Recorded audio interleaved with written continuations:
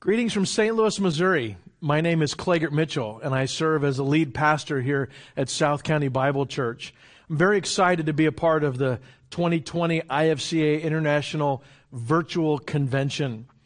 Just like all of you, the hardest part of this is not having the opportunity to mingle in the hallways while enjoying good coffee and fellowship together.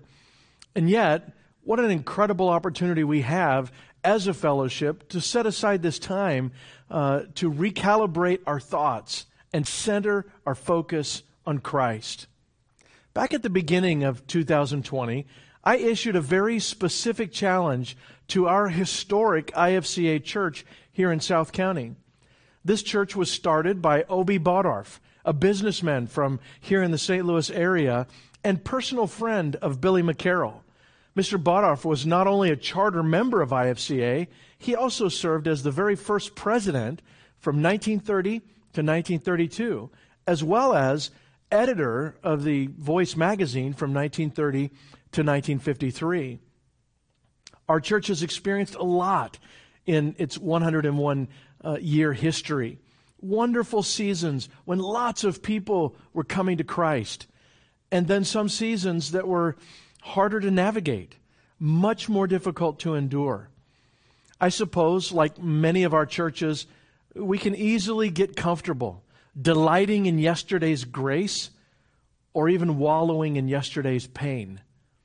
My challenge to our church just 6 months ago was to keep looking up, to realize our best days really are ahead of us. Well, now here we are, halfway through 2020, and so far we've survived quarantine, COVID-19, the Tiger King, which I did not watch, by the way, riots, looting, and more conspiracy theories than I can count. And if that's not enough, we're now staring down the barrel of a presidential election. Well, specifically, my challenge to my church was to not get caught up in any kind of good old days mentality. In ministry, the message that our best days are behind us is a toxic message that can totally kill momentum and actually crush people along the way.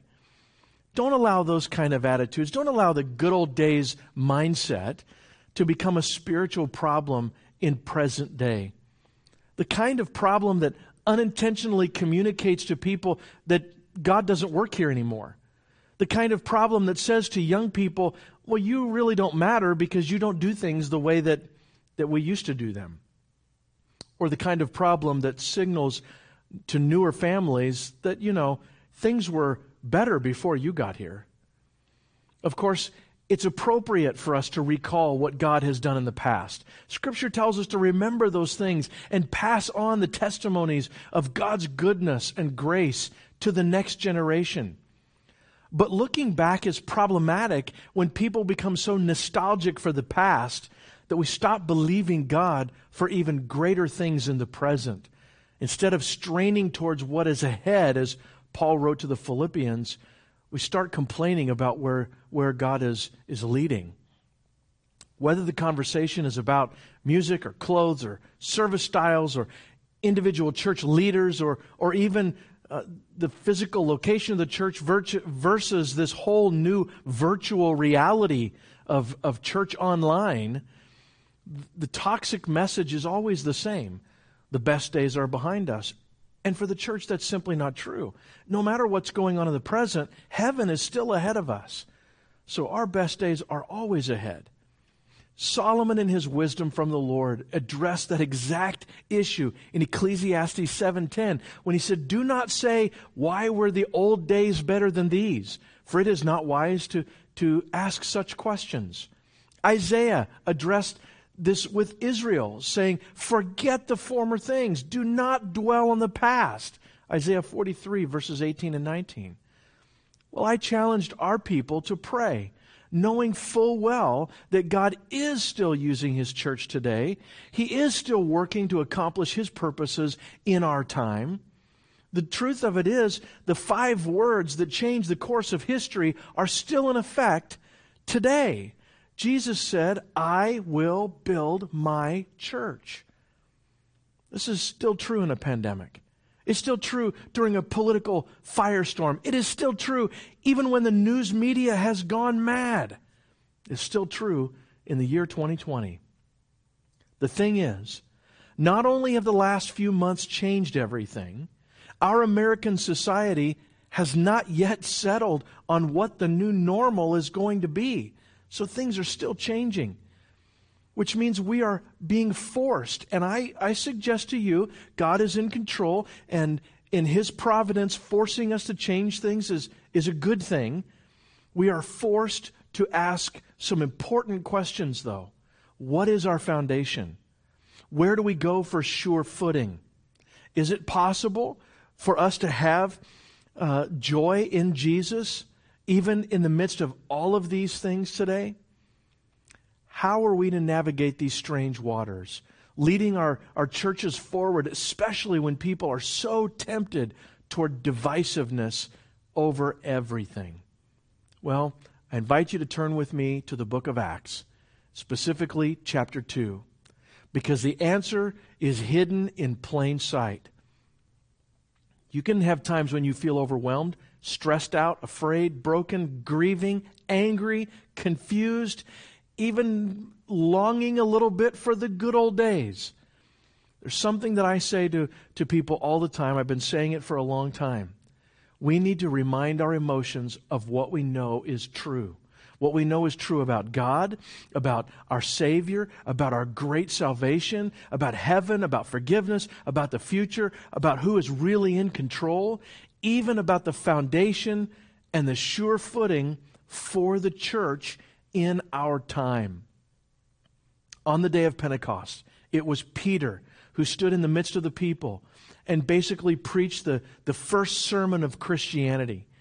Peter had one theme, one dialed-in purpose to proclaim the gospel, the death, burial, and resurrection of Jesus Christ for our sins.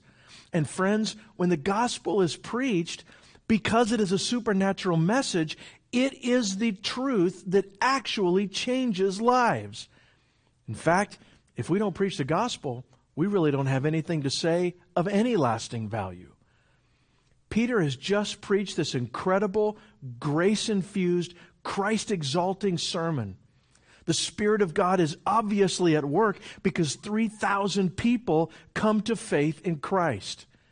Well, we need to remember not only that the Lord is building His church, but that He builds it by His Word. Listen, He spoke creation into existence in Genesis, and He still speaks new creation, new life into existence through His forever settled in heaven Word. That is God's plan.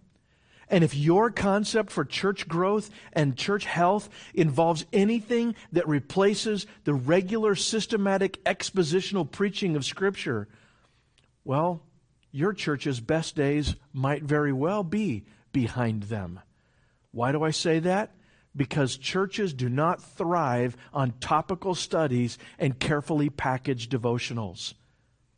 I bring us to Acts chapter 2. Often neglected in plain sight is the truth that every generation of the church desperately needs. We certainly need it for today. See, the church is Jesus' plan, and Jesus has a plan for His church. We know Christianity is personal, but it is not individualistic. Christianity is not man-centered. It's not me-centered. It is family-centered. It's corporate. It's together. It's one another. So yes, Jesus saves individual people, but He does not save them to live on an island all alone. The fact is, all of the New Testament epistles were written to churches or in reference to the church, the people together, life on life, discipleship, accountability, encouragement, support, strength, training, all happening in community. Here in Acts chapter 2, at the inception of the church, Luke tells us exactly what the fundamental priorities of the church are. And I want to remind you, I want to stir you up regarding arguably the top 3 priorities for the good of the local church. In Acts chapter 2, look at verses 42 and 43. And they devoted themselves to the apostles' teaching and the fellowship, to the breaking of bread and the prayers. And awe came upon every soul, and many wonders and signs were being done through the apostles. The very first thing on the list is our first key point. These folks were devoted to doctrine. The verse 42 begins, they devoted themselves to the apostles' teaching. So the thing is, the apostles were always teaching. And they were always teaching Bible doctrine, because that's the foundation for everything else. Friends, their teaching ministry brought life to the lost, and it infused power to the church. I like the way Steve Lawson puts it. He says, precept comes before practice, doctrine before duty, and exposition before experience. In fact, our experiences are to be tested by doctrine, not our doctrine by experiences. My mentor, Pastor Mike Shea, says all the time, if your experience does not line up with Scripture, reject the experience. The early church was not some kind of emotional or mystical experience where people surrender their ability to think and just sit around looking for some big magical signs and wonders and all of that. No, it is so important for us to recognize that this early Spirit-filled congregation did not abandon the Word of God because the Holy Spirit was at work. The fact is, the Holy Spirit was powerfully, in amazing ways, working mightily in the early church because of the teaching of the Word of God. Friends, I urge you to remember, He, the Holy Spirit, is the Spirit of truth. So, biblical theology through sound doctrine is what fed and fueled every part of the church's life. The believer who is walking in the fullness of the Spirit is drawn to the Bible. He doesn't discard the Bible. In fact, all true spiritual awakenings involve the truth of the Scriptures. Nehemiah chapter 8, verse 5, Ezra opened the book in the sight of all the people, for he was above all the people. That's referring to this wooden platform that he was standing on.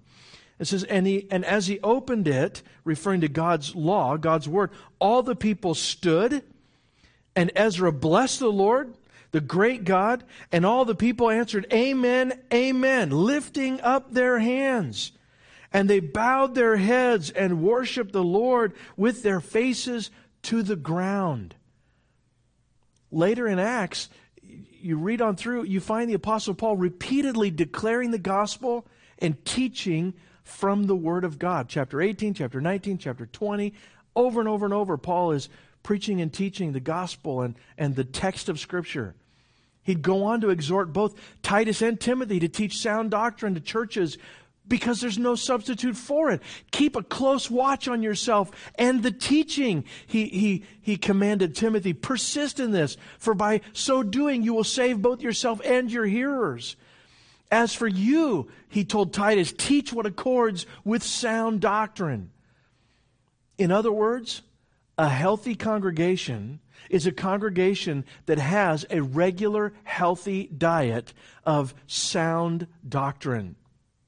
Reminds me of one of my favorite verses in the Old Testament, Jeremiah 15:16. Your words were found, and I ate them. Your words became to me a joy and the delight of my heart, for I am called by your name, O Lord God of hosts. The Church of Jesus Christ is to feast on the Word of God, and they are to be fed with the Word of God. This all makes for a great reminder to pastors and for churches of just what the top priority is to be. Reminds me of a statement that Warren Wiersbe made several years ago. He said, far too many of our sermons share the recipe or the menu, but not the meal. And our people go away hungry. See, we're not called to preach our opinions. We're not commissioned to proclaim our political passions. It's not our job to entertain emotions or satisfy people's sensitivities. God's Word itself is the very nutrition that believers need for health, for strength, for growth.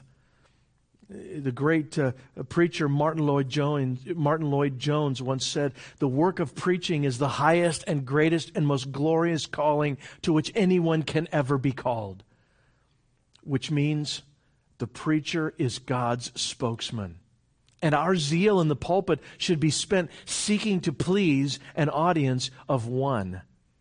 The sad truth is that far too many people in pulpits are neglecting the text and twisting the Scriptures. It's like pastor and author David Helm once said, they use the Bible the way a drunk uses a lamppost, more for support than for illumination.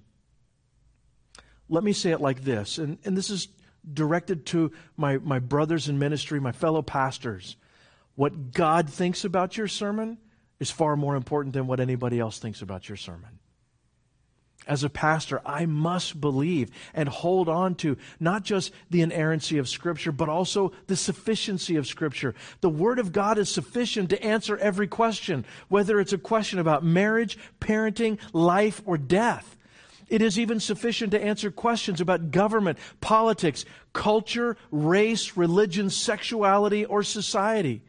Friends, the Word of God is sufficient to equip our people, to build up the body, to strengthen and to bless the church in any context, in any location, at any time.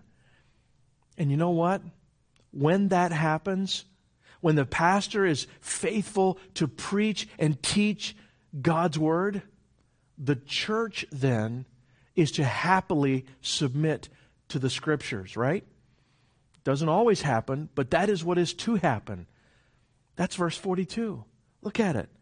They devoted themselves to the apostles' teaching.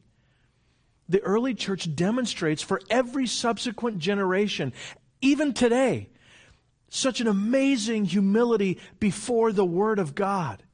The Word of God gives us our rights. The Word of God gives us our authority. The Word of God gives us our message. The Word of God gives us our nutrition. The Word of God gives us our power. It gives us our authority. It's all about the Word of God proclaiming the Son of God to all of mankind. These folks in the early church were totally devoted to doctrine, which directly fueled their affection and devotion toward the Savior, toward one another, and even toward those outside who so desperately needed the gospel of Jesus Christ, and they still do today. Verse 42 tells us, look at it, it says, they devoted themselves to the apostles' teaching, and this is, and the fellowship, to the breaking of bread, and the prayers. Well, the early church, the believers were devoted to one another. They were stirring one another up to love and good works, which means that every single believer was an active participant in the work of the ministry. It also says they were devoted to the breaking of bread, the Lord's table, which portrays one of the most vivid reminders of our salvation and our shared new life in Christ that we have together. I believe it was Erwin Lutzer who once said, as the apostles preached Christ to the ears of the people, so the Lord's table preached Christ to the eyes of the people. But then we come to the end of verse 42, and we find our second key point. Because the early church was also devoted to prayer. They devoted themselves to the apostles' teaching, the fellowship, the breaking of bread, and the prayers. Actually, Colossians 4, verse 2 says this explicitly. Devote yourselves to prayer. James Montgomery wrote, prayer is the Christian's vital breath. It is the Christian's native air. In other words, those who love the Lord talk to the Lord. Actually, you could do a case study on vibrant prayer just from the book of Acts, where the believers prayed together corporately. They prayed personally. They prayed without ceasing. They prayed in the temple, in homes, as they walked along the road. They prayed when they encountered the sick and the afflicted. They prayed before they preached sermons. They prayed before they listened to sermons. They prayed while being persecuted. They prayed during coordinated prayer times over specific concerns. They thanked God for their food, and they gave thanks to Jesus for their forgiveness. They prayed as praise to God, and they petitioned Him in an expression of their total dependence upon God. I say all of that just to make one simple point, and it's this. A healthy church is a praying church. A healthy church is a praying church. The early church didn't have smartphones, social media, instant access to a global audience. They did not have the kinds of high-tech tools that we have today and that we've been forced into using, and we need to not be worried about that. We need to let that go as something that we're afraid of. We need to embrace it. And yet, not having any of those tools, it is the early church that turned the world upside down for Christ. How? By fully relying on their heavenly resources, on our heavenly resources.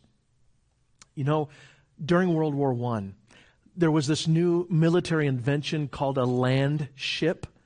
Later, the Germans called theirs heavy tractors. We all know them today as tanks. They were first introduced at the Battle of Somme in September 1916.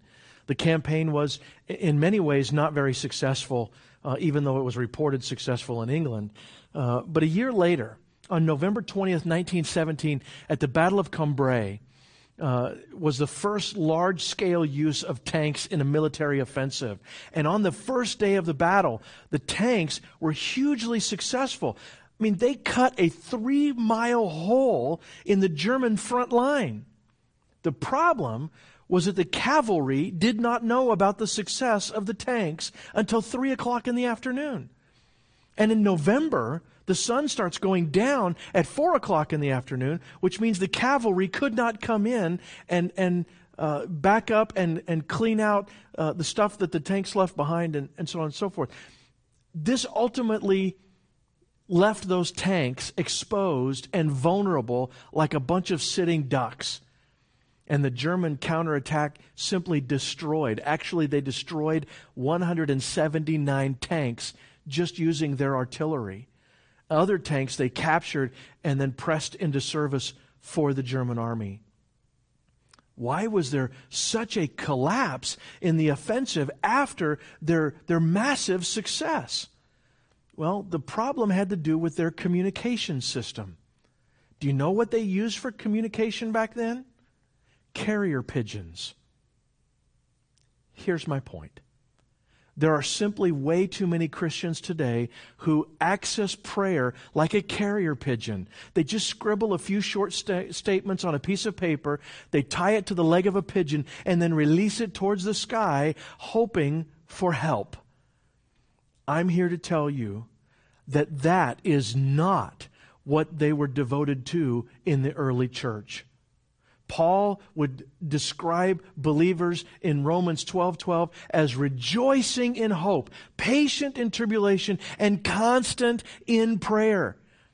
If you dig into the Gospel of John, chapters 14 through 17, where Jesus was teaching the disciples before going to the cross, after explaining that his ministry was nothing less than God the Father being revealed to man through God the Son, Jesus informed the disciples that they would participate in that very kind of ministry after his ascension. Basically, Jesus explained to them, hey, I am in you as you are in me, and you are going to have this incredible work of revealing Christ to the world. And that work is going to be done on earth through believers in answer to prayer that is in accordance with his will. John 14, verse 12 says, truly, truly, I say to you, whoever believes in me who will also do the works that I do. What was the work? It was revealing God to man.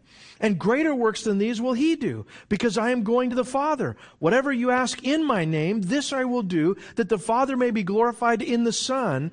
If you ask me anything in my name, I will do it. He goes on in chapter 15, in verse 7, if you abide in me and my words abide in you, ask whatever you wish, and it will be done for you. By this my Father is glorified, that you bear much fruit, and so prove to be my disciples.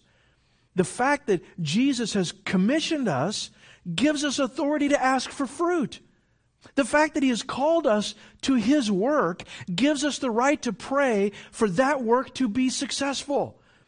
And when we pray according to His will, for His success through our lives, guess what?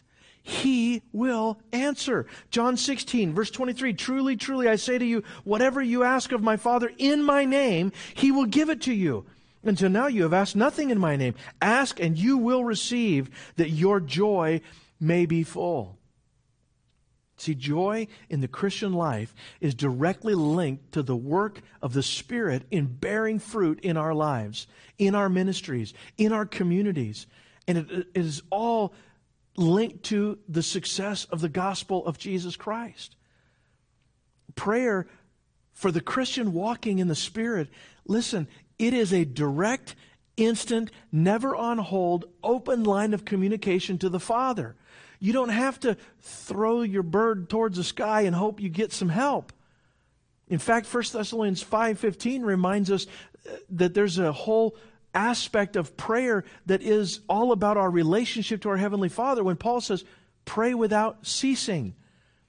To be honest, as a pastor, I have to guard against my prayer life becoming nothing more than soundbite prayers for parishioners or bedside eulogy for the sick. Neither pastors nor churches should ever set our confidence in our abilities and our training or our experiences or our mighty ministry machinery. We must express our dependence upon God's enabling grace through prayer. Without prayer, friends, ministry withers. Faith grows cold. Holiness declines. You may still be as busy as a bee, but life and prayer and fruitfulness begin to fade. It was Peter Danica who once said, whatever opposes prayer opposes the whole work of ministry. Listen, if you let your prayer life become like a note tied to a carrier pigeon, guess what? You become a sitting duck. When it comes to God's Word and to prayer, we must choose to neglect other things and make these first priorities first in our own lives. We pray because we're grace dependent, not self-sufficient. I need God's grace in my life every single day. If you feel like you're spiritually fading, if you feel like you're spiritually struggling, if you feel like you're just running on empty, may I remind you humbly what James 4:2 says? You do not have because, more than likely, you don't ask.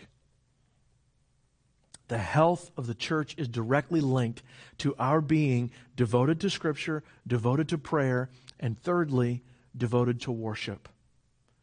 Their devotion in Acts chapter 2, verse 42, led to verse 43, where it says, awe came upon every soul. Now drop down to verse 46. And day by day attending the temple together and breaking bread in their homes, they received their food with gladness, with glad and generous hearts, praising God. Those early church gatherings contained a wonderful spirit of joyful, reverential praise. I want you to notice the words that Luke uses to describe their hearts. He uses the word awe. He uses the word glad or gladness or joy. Those are all linked to vibrant praise. There are times to rejoice with gladness, possibly with lots of instruments and celebration, extolling the worthiness of the Savior and the splendor of God's majesty. There are also times to just be still before the Lord in meditation and silence and contemplation, pondering the incredible power and glory and character of our God. This issue of worship is not a casual issue. It is a critical issue because all of ministry is directed by and driven by what we worship. Can I just say, worship is not about the instruments. I mean, we're quick to say that we worship in spirit and truth, and it's not about any of the external trappings, but then we get all worked up over certain instruments or whether you should or you shouldn't or whatever. And there's this sort of pointing of a finger to say, well, young people they just worship the instruments. I would argue that those who are opposed to the instruments are demonstrating a greater sense of worship for the instruments. Stop talking about the instruments. Get your heart and mind elevated to the Savior. Let's put our focus on Him and worship Him from our hearts. Worship is not a casual issue. It is a critical issue. And it's critical because ministry is either shaped by our worship of God or ministry is shaped by our worship of, and I'll just say it, man. And that shows itself in any number of false idols, including ourselves, our systems, our personal preferences, or just plain bad practices. I would argue that that one of the strongest and most deceitful temptations that pastor will ever face in ministry is the temptation to self-glorification. There's simply nothing more potent than the praise of men, which is why Mike Shea would often pray before preaching, Lord, hide me behind the shadow of the cross today. And I'm so thankful for that because I find myself praying the same thing. Just to clear something up, the people in our churches, in whatever your respective ministry is, they did not decide to participate so that you and I feel better about ourselves or more secure in our abilities to lead. People don't share their problems with pastors so that pastors feel appreciated. People don't give money so that pastors can feel successful and bask in their own accomplishments. The people in our ministries do not have a pastor-shaped hole in their hearts that only you or I can fill. What the people around us need to see, what they need to sense from us is our own deep, great need. They need to know that we need the gospel every day, that they need to know that we are weak and He is strong. The truth is, as a pastor, my heart must be captivated with Christ. Hey, I cannot love my wife, my kids, and most certainly not my ministry, because that's made up of people. I cannot love any of those people, any of them, including my own family, if I do not first and foremost have a vibrant, robust affection for my Savior. What the church needs, and they need to see it in their pastor, is to have hearts that are being cultivated, hearts that are being captivated by the Lord Jesus Christ. See, when the passion of my affection is burning and yearning for the one that loves me, when my desires become His desires, then I am motivated and I am absolutely confident. I am then in awe of my Lord and my God. Never let yourself become more concerned about the mechanics of ministry than you are about the presence and promises and provision of the Lord Jesus Christ. See, worship is all about recalibrating ourselves according to who God is, according to what Jesus has done, according to what the Scriptures clearly teach. David simply said it, that worship is the lifter of my head. Worship is the living creatures around God's throne in Revelation 4 crying out, Holy, holy, holy is the Lord God Almighty who was and is to come. It is the 24 elders casting their crowns before the throne saying, Worthy are you, O Lord and God, to receive glory and honor and power, for you created all things, and by your will they existed and were created. Perhaps you're familiar with a great definition of worship written by William Temple. It goes like this. Worship is, and Temple writes, to quicken the conscience by the holiness of God, to feed the mind with the truth of God, to purge the imagination by the beauty of God, to open up the heart to the love of God, and to devote the will to the purpose of God. What a great definition. See, the more we focus on God, the more we understand and appreciate how truly worthy He really is.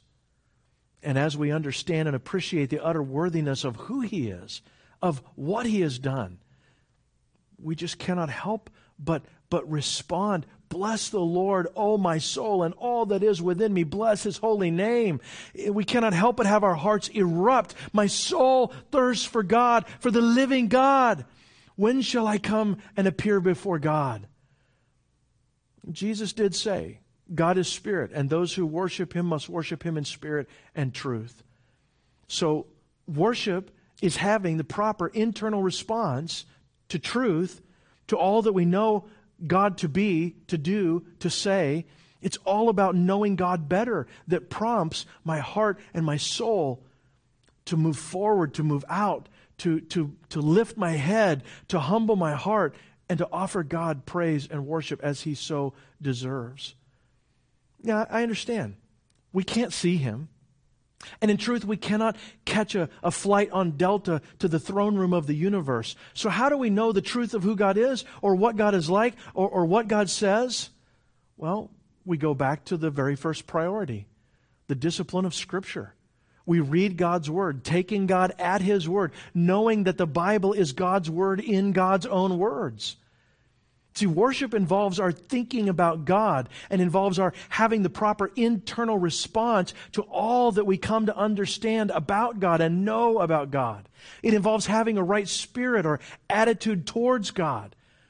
Worship is about feeding on the grace of God, delighting in the glory of God, being overwhelmed by the faithfulness of God, and being motivated by the presence and promises of God. You know, it is true. We become like what we focus our attention on. And the more we worship God, the more we become, by His grace, like Him, like His Son. The early church was devoted to doctrine, devoted to prayer, and devoted to worshiping God. And all of that made this incredible difference. Look at verse 47. Praising God and having favor with all the people. And the Lord added to their number day by day those who were being saved. The reality of their devotion to doctrine, to one another, to prayer, and to their Christ-exalting praise had an influence. It impacted other people. And because the gospel is the power of God unto salvation, the gospel makes a difference. It makes a difference. You know, 2020 has forced our churches to be creative. Don't let that creativity and that forced ingenuity die off. It forced us to get out of our comfort zones. Don't throw away the opportunity to engage in the digital age. This whole year has forced us to see ourselves in a different light, to maybe realize that we have some things that we call priorities that are not God's priorities. That's okay. It's okay. You know, we've all said for years that the church is not the building. It's not the pews, it's not the organ, it's not the hymn books. The church is the people. We don't go to church, we are the church. Well, the world has changed, seemingly overnight. Ministry models have changed. There has been a paradigm shift like nothing we have ever seen before. And I hate to be the bearer of what might come to you as bad news, but there is no going back. But here's the good news. God is still God. Jesus is still building His church. The gospel still saves all who will believe. The church is still under the Great Commission and the Great Commandment. And I say to our people here, can you even imagine what it would be like if the true testimony of the Church of Jesus Christ was that Christians are more concerned about the Great Commission, more committed to the Great Commandment than they are about their personal comfort, about their personal preferences. Can you imagine what that testimony would be like? What would it be like if the local church was truly a place where people would come in broken, messed up, filthy, but they get right with God, they get right with their own heart, they get right with one another, and then they're able to get right with their neighbors and take the light of the gospel back out into the community. Friends, I am just as eager as anyone to get back to some sense of normal for our church. But don't make whatever you were doing in February the high standard for what is normal in your church. Renew your commitment to make Scripture the standard for what is supposed to be the normal in your church. Be devoted to Scripture, not to your traditions. Be devoted to prayer, not to empty habits. Be devoted to worship, not personal preferences. Let me pray. Father, help us. Help us. Help us to stand firmly on the inerrancy and sufficiency of Scripture. Help us to become mighty prayer warriors. Help our churches to have a spirit of awe and a heart filled with gladness. Help our people to have a total renewed sense of praise and worship because you are worthy. Oh God, help us by your grace and the truth of your word to cast off every idol of self. Help us to totally recalibrate our hearts and our minds because of the truth of your word, in the power of your grace, through the presence of your Spirit, centering on Christ for the glory of your name. Help us. In Jesus' name I pray. Amen.